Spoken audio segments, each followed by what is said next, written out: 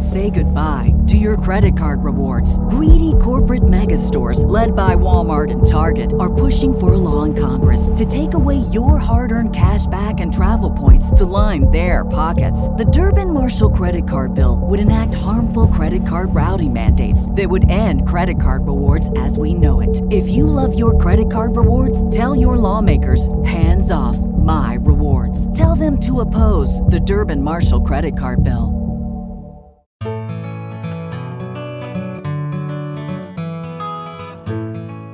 Welcome back to another episode of Confessions of a Crappy Christian, a Misfit Media Network production. I am your host and resident crappy Christian, Blake, and every week I get to have the coolest conversations with incredible people about all the things most Christians are still not sure we're allowed to talk about. So if you've been looking for a place to land with all your crap, and for someone to just be honest about what it looks like to walk through this Christian life, well, you've come to the right place. Pull up a seat, pop in your headphones and tune out your kids, and come hang out with me and a guest for the authentic conversations that you have been looking for.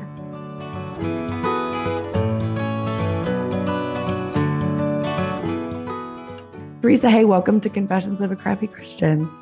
Hello, Blake. Thank you so much for having me. I'm honored to be here. I am looking forward to this conversation because we were talking before we started recording just about this is a heavy, difficult thing to navigate, and different people navigate grief and trauma differently. I think you have a really healthy, helpful message that you're sharing. And so I'm always thankful to have the opportunity to share that. Can you kind of just tell us a little bit about your experience, like what's happened in the last 3 years and what's brought you to where you are today? Yeah, so I have 2 children, and my oldest son, Andrew, was a corporate pilot, and he was moving through the ranks in the pilot world. You know, it's all about the type of hours you get, and he was moving toward his goal of becoming a UPS pilot. So you kind of move around where the job is. So he and his family had moved here from Ohio, where he'd had his previous job, and a position came available here close to home, which was like, yay. Yeah. First time he'd really, lived at home since he moved away and went to college. So he was going to be kind of the main pilot for this corporate organization. And the plane had been equipped with some equipment that was supposed to make it fly faster and higher. And he took off from the airport one Friday morning on November 30th, and the mechanical failure happened on the plane, and those devices failed, and he had likely no idea what happened to him, but he crashed 30 seconds from, after he kind of flipped upside down, couldn't gain control of the aircraft, and the plane crashed 4 minutes after takeoff. So he and also souls on board did not make it that day. So it was a devastation that was beyond words, because I didn't know that we had been together the evening before, had a little family get together, and I did not hear him mention that he was flying out to Chicago that morning. I didn't know he was in the air, and I was home from work that day, and we had some painting done in the dining room or in my kitchen area, so I was kind of scrubbing up the floor after that, and I heard my phone ring, and I went to get it, and it was my daughter-in-law, because Andrew's wife, she had gone to Chicago, where her parents were from, for a family birthday, and she and Andrew were going to meet and have a little date while Andrew was there, over the weekend, and then they were going to fly back on Monday. And of course, he never made it to the airport, and she told me that. And of course, being a mom, you're like, well, I'll go find out what happened. It never occurred to me that he was not here any longer. And when I pulled out of the driveway to go to the airport, I had missed an alert on my phone that a plane had gone down in Memphis, which is just a few miles from us. There were no survivors. I couldn't accept that. So I went to the airport. I ran through the hangar asking, trying to find out if he really did fly out that day. And then when I got the news where the location was, I called TV station and said, give me the address. I drove to the site. And of course, they wouldn't let me on the site. So it was one of the hardest things I've ever done as a mom, is to get in my car and drive away, because I knew I'd never see him alive again. And, they it was in a really kind of a remote area in a field, so it wasn't accessible quickly, and there was a ton of stuff going on there. So, it was the worst thing I'd ever experienced in my life, because I knew when I drove away that I'd never see him alive again. But we waited for 3 days because they couldn't confirm his death.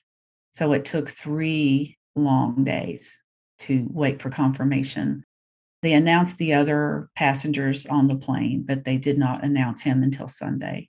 So it was like 3 days of living in the utter darkness and just trying to figure out how to survive and hope that maybe he survived. But that's how my grief journey began, was on that day. Well, I'm so sorry. I can't fathom that. And I think anybody that's a mom, whether of little kids or big kids, I'm like, yeah, I'm a little bit loud. I would have been like, you gonna let me on this scene? Like I would have been, I think any and all of us would have been doing the same thing. And so then, in like that 3 days, I can't fathom what, like, pain and trauma are hard enough. Limbo somehow manages to make it worse. And so then you're faced with, the truth and the reality that your son is gone. I know we don't necessarily likely have time to talk about the entire 4 years, but at some point, something changed where you started kind of turning back and offering help and hope and healing to other people walking through similar things. You have a devotional, Finding Hope and Healing in the Midst of Grief. What was that turning point? What did that look like? Well, the first hurdle I had to get over, Blake, I'm a follower of Jesus and have been for, since I was a little girl. But I was extremely angry at God and bitter, because how could he let this happen, right? Andrew's a believer. He's supposed to be protected. How, you lied to me. You betrayed me. You're not who you say you are. I mean, there was a really, really dark struggle that I went through. And I'm just, thank God for praying Christian girlfriends, because they prayed me out of a really, really, really dark place. And after, oh gosh, I mean, I never stopped seeking God. I realize that now that I go back and look at, and I recorded a year's worth of my journal, but I never, even in my anger at him, it's like I never gave up. I had to know. I'm like, why? And I've gotten some pushback from that, from people in the Christianese circles that say, well, you shouldn't question God. I'm like, oh no. That's not what the scripture says. No. The scripture says, in Deuteronomy 29:29, we often hear this verse that people say that some things are hidden, that the Lord has things in hidden places that you're not going to understand. However, the second part of that verse says, the things that's been revealed to you, you own that. That's your responsibility to take that and go with it. So I feel like, personally, if I didn't go through that time of questioning God, I wouldn't be where I am now. Absolutely. Because it was during that time of questioning everything that he's taught me so much. But I think that the big turning point for me was the only place I couldn't pray. I couldn't read his word because I was so angry, but I would open up the Bible app and I would listen to the book of Job over and over and over. It's like, I know there's got to be an answer in there somewhere. And I have no idea how many times I did that. It was just like, I know there's an answer here. And one day, I wish I would have recorded this in my journal, because I don't know how far down my journey I was. But one day I heard where, I say that he let me lament for 38 chapters, because Job and all his friends, the whole first book of the book, 38 chapters, they're lamenting. But in chapter 39, God shows up in a whirlwind. And I had heard that many times, but that day, Blake, that was the day that the Holy Spirit wanted me to hear it. And he said to Job, brace yourself like a man, because I have some questions for you. Well, I was kind of slumped over. I remember it so clearly. I was kind of slumped over in a chair, and I sat up and I was like, what? What did he say? And I began to listen to that. And through that, I didn't hear the audible voice of God, but in my spirit, I heard the Holy Spirit say to me, I've let you lament for 38 chapters, and now it's time for you to start being thankful for what you still have in your life. And I was very resistant. I was like, nah, no, thank you. Don't have anything to be. Yeah, no, thanks. I have nothing to be thankful for. My son is dead. But the Holy Spirit is the hound of heaven, and he would not let it go. And then one night, I just got down on the side of my bed and my knees, and I said, okay, here I am, Lord. What do I have to be thankful for? Just really kind of sarcastic and just, angry. And he just started filling my head. And I began to verbalize that, Blake, and it went on for a long time. And when I stood up from that, it was like my face and my snot was running everywhere. And, I just like had this huge, and I woke up and I felt like I'd been purged of bitterness when I stood up from that. So it was a huge turning point for me. I asked God for forgiveness, not for asking the questions, because I don't feel like that was wrong. Right. But the attitude that I had during that time. But he never left me. That's what I always want to convey to people. During that whole time, he never left me. He was right there. And it was all in his timing of when he wanted me to hear. He had that jump out at me like I had a megaphone or something. So when I heard that, it just really changed my journey. And then I became like the potter in the wheel. I became the clay in his hands, and he began to teach me. In Hebrews chapter 7, verse 19, I love that piece of scripture there, because it says that his hope is strong and trustworthy, and it leads us behind the curtain. It's like you got VIP access, Blake. It's like he allowed me to lament, and I feel like he pulled me inside his inner sanctuary, and he taught me things and I listened. And he would take me to scripture. And, I learned things that, I had this expectation that Andrew was supposed to be protected, but he wasn't. Why? Well, in Ephesians, we are told that when we accept Jesus, we're sealed with a promise. And that promise guarantees eternity. It's the only place in scripture I've ever found the word guaranteed. So what I've learned is that protection is offered in God's sovereignty. Right. Yeah. In eternity. Well, and I think, first of all, I think a lot of people, myself included, that are listening may not have lost a son in a plane crash. But I mean, I've had that come to Jesus with him of having an attitude, like having an attitude with God, for my traumatic story that people that listen knows. My now 7-year-old almost died when she was 1 and was in intensive care for like 7 days on like life support and all that kind of stuff. I remember being like, what are you doing? Why? She hasn't even gotten to live a life. We haven't gotten to have her for but a year. And after kind of having that come to Jesus and being made aware of like my bitterness and my attitude, then I was like repentant for the attitude and for like my doubt and my questions. And I feel like I had the same encounter with God where he was like, the questions are fine. And honestly, I fully believe that God is big enough and has big enough shoulders. He can handle my attitude. Is it the attitude I want to have when I approach him? No, but it didn't impact who God is. Me having my own struggling and grappling, like sometimes I kind of feel like God's okay with that, because on the other side of that, like you said, is this whole new experience with him and who he actually is. Do we want to walk through grief to get there? No, but it does go to show that like God doesn't waste anything. Like he doesn't waste our pain and our grief and our trauma. He uses it to make us look more like him. I could agree more, because guess what? We're human and he knows it. Right.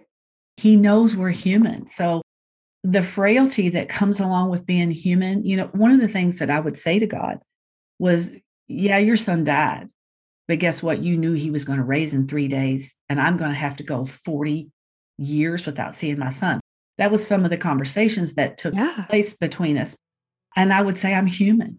Don't you understand that, God? I'm human. Why don't you understand that I'm human and I can't take this? But what I heard was, no, you can't, Teresa. Right. But you can do it with me. You can do it with me.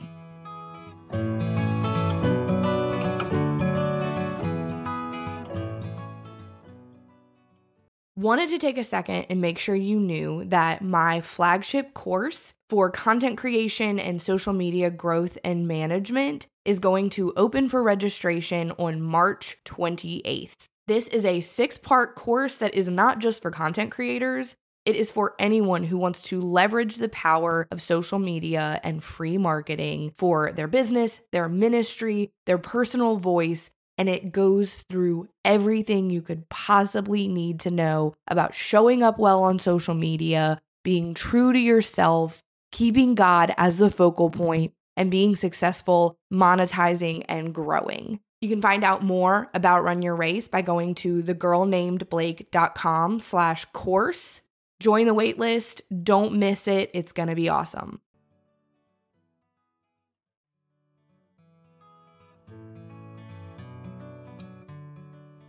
Well, and I appreciate that you were that honest with God. I think sometimes we try to hide how we actually feel, which we can't do from him. But I think that there have been seasons in my life where maybe I felt that way, where I felt the like, yeah, your son died, but I wouldn't I don't know that I would have verbalized that to him. I would have tried to keep it tucked away. And then what happens when you tuck stuff away is it just festers and gets it grows a life of its own. Whereas as I've grown in my walk with the Lord and what I try to encourage other people is I don't want to be flinging things at God ugly. But if I have something that's stirring in me that I just want to that I feel he and I need to have out, he's good with you. You're okay. He's okay. You're not going to change these immutable characteristics of God with your hard, sometimes ugly question. I think that sometimes that hinders our experience with him when we hold those things back. And you talk about in your devotional that often in grief, our feelings and our emotions can take over our minds. How have you kind of combated that with the truth of Scripture? That's a great question, because the battle that goes on, so the war is in your head. When Right. you're grieving, you have this kind of rational side of you, and then you have this really, really, really irrational side of you. And the two are coming to meet in the middle. And the war is fought and won or lost right there. I believe that 100%. I believe that thought maybe you were a believer and you go through something like you went through with your daughter or went through with Andrew, you might just say, well, you're not real. I'm out of here. It's that constant, are you really real? It's like a fork in a road. I had somebody say it to me one day and I agreed. It's like a fork in a road. You choose which way you're going to go. Mm-hmm. And for me, I thoroughly rely upon the scripture in 2 Corinthians 10:5 that tells us the way we demolish strongholds, we take everything and take it before the knowledge of God. So it's really, really difficult when you're grieving to have a thinking process. It's hard to articulate that. It's like you're just being bombarded with so much. It's really hard to single out a thought. Yeah. But it's really important if you're getting, you take that one thought and you say, is that a truth or a lie? Yeah. And you take it against God's word. What does God say about this? What does God say about me? The guilt that often comes with the kind of grief, especially in sudden death. If you lost somebody like we lost Andrew, there's no do-overs. There's no, let's go get this made right before they die. When people suffer loss from suicide, there's always things that you're going to have to work through. Mm-hmm. And so it's huge. The battle in the mind is huge, Blake. It's huge. So as a Christian, I don't even begin to understand how a believer walks through that and makes it. Because I love what you said a while ago, is that God knows it anyway. So whatever's going on inside of our hearts and minds, he knows it anyway. So why not verbalize it? To me, I would just get it out there. I just got it all out there so that we could work through it together. And the way I did it was one thought at a time. Yeah. You have to make those thoughts obedient to Christ. Yeah.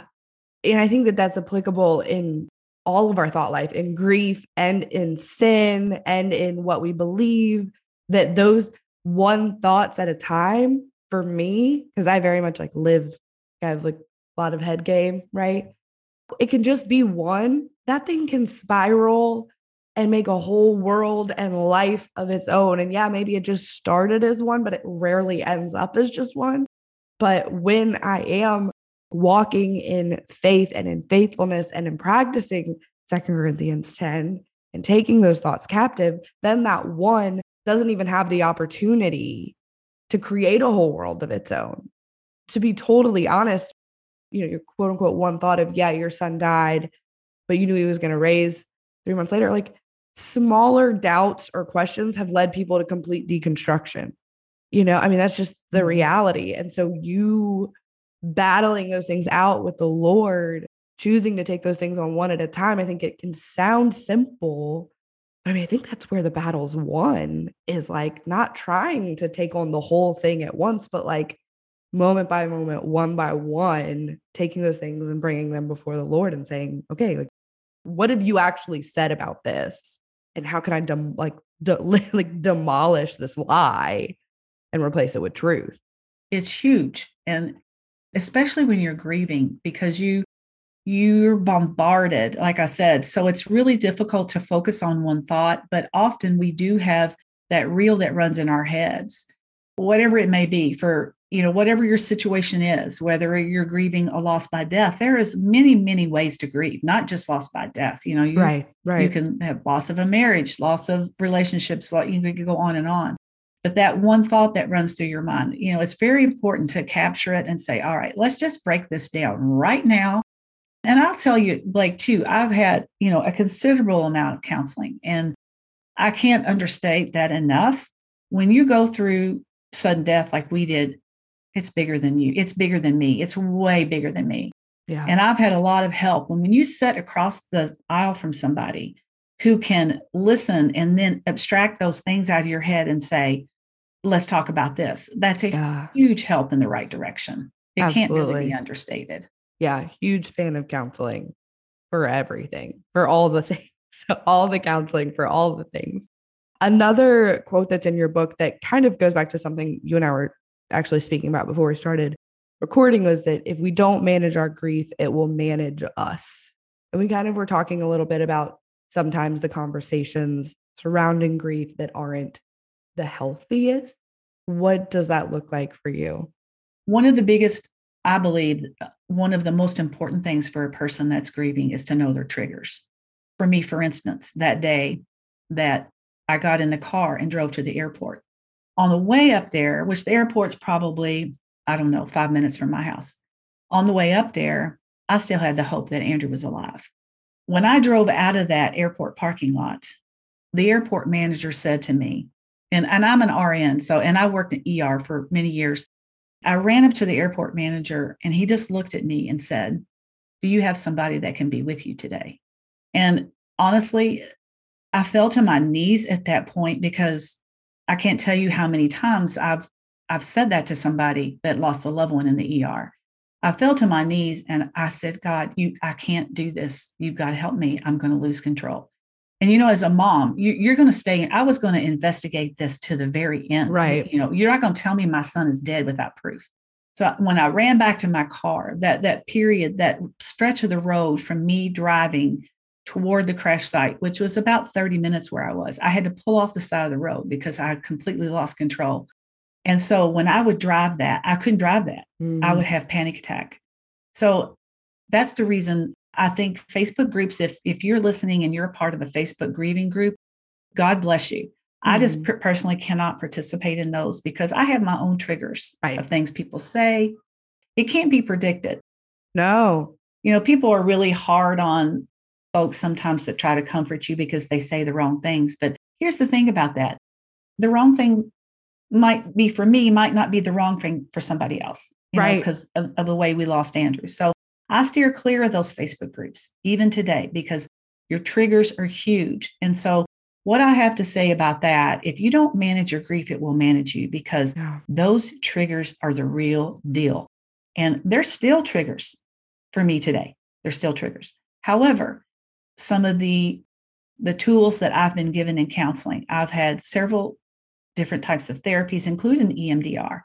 And so I still can recall going like I did, recall the events, but the emotion that overwhelmed me is not as severe as it was then. Now, I so encourage people to reach out, even to group therapy. I really promote a group called Grief Share, and they're all over the country. And you can just plug it in, griefshare.org, and you can pull up a group near you. It's like a 13-week program, because even though it sounds intimidating to share your grief in front of somebody else, it's very, very, very therapeutic to be in a group of people that understand and get it. That actually get it. Yes. I love what you said about sometimes people who are trying to comfort can get a hard time, because it could just I think sometimes we have to just remember that it matters that they're trying. I've been on both sides of that, where I've said the wrong thing and I've had the wrong thing said to me. And as the person grieving, like, you get to make a choice that this person's trying. They're not trying to trigger me. They're not trying to like make things harder. But that's such wise advice of just knowing. Like, I'm sitting here thinking about this as someone who's grieved, right? Like, for me, Pacey, my oldest, had a febrile seizure that is what spiraled into her ending up on intubated and all of that. And so for probably 4 years after that, if she would even remotely feel warm from like playing outside in a Louisiana summer, like, I was just starting to like hyperventilate and get super freaked out. And now, like, she's almost, she's 7.5 and she just had a fever. And now I'm sitting here thinking, I didn't have a panic attack about that. But for a really long time, I had to manage that. Like, I had to like say things out loud. Every fever does not mean she's going to have a seizure. And also like be really aware when she went and played outside that she was going to be warm when she came in. Now I'm thinking about it, in the moment, I felt dumb doing those things. Like, I felt like this is ridiculous. That's what we're talking about, though, of taking the thought captive. Now, right. You didn't have to use the word of God of that, but you are you're saying, okay, this is the truth. Right. And this is not the truth. Right. So I was managing what I'm saying is I'm managing my triggers. Exactly. But I think that, like, for some reason, I remember feeling like that. I would say all the time, I know this is ridiculous. And the people around me would be like, you watched Tubes breathe for your kid. Like, nothing's ridiculous. Like, you're good. Like, stop being so hard on yourself. So I just wanted to like share that for people who are maybe in the midst of it, that managing your triggers and managing your grief, it's not dumb. Like, that's not ridiculous. You're not being extra. You're doing what you need to do to put one foot in front of the other and move forward. I wish I could go back and tell like 6 years ago, Blake, like, stop saying this is dumb. You're doing what you need to do to like manage this. Here's the thing though, Blake, had you not done that, that feeds into that comment. If you don't manage your grief, while you didn't lose her, you were still grieving because there was the potential that you were going to lose her. So that left an emotional mark on you. And when you don't manage that, it'll manage you. Like, if you had not worked through that, that would have plagued you. So you're saying, here you are now, and you realize you didn't panic the other day. That's the difference of managing your grief and not managing your grief, because it will overwhelm you. This is how I explain it to people that, I help mentor. It'll ooze out of you in every part of your life that you don't even realize. In your relationships with your spouse, your children, everywhere. It'll just ooze, and it will affect your health. Yeah. Oh my gosh. You can't stuff that. You'll get all sorts of things going on inside of you. Autoimmune disorders, all sorts of things are going to get out of whack. Your hormones, your cortisol, all of that is affected heavily by what goes on right here. So it's huge. If there's one thing that I could say to somebody on the other end of this podcast that's listening, that's grieving, please get help. Yes. Please get help. It makes the difference of whether or not you survive or you don't. Yeah. And not only survive, but like thrive. I can remember so many times being like, yeah, maybe I'll get through this, but I'm always going to be this like broken, scared, scarred version of myself. And I mean, I've EMDR, I was seeing 2 therapists at one point. Like, I know that God used that to not only like help me survive it, but be able to like live a full life on the other side. And that's something that you do. How can people connect with you if they're kind of looking for that mentorship or that, that guidance? So I just started a podcast. I just released it on February 14th, which, congratulations. It kind of timing was right in that time zone. And I thought, you know what, that's out of my love for Andrew. I'm going to release it on that day.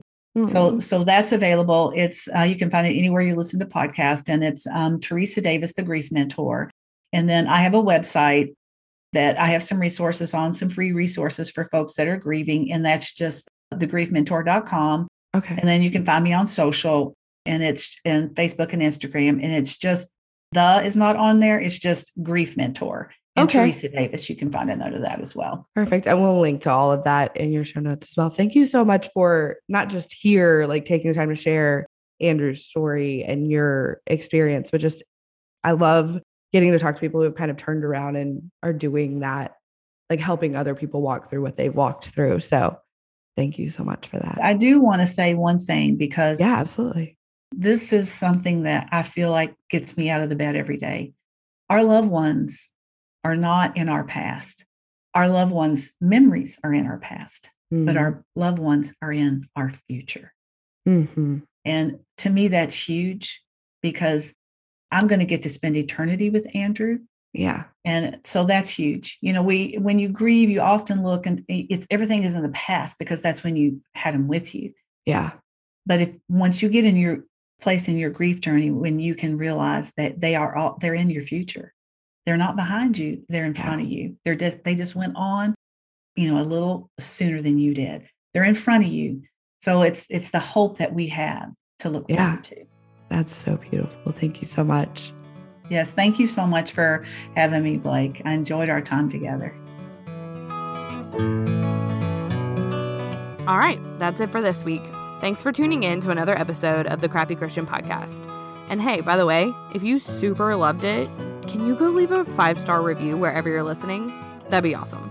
All right. See you next week.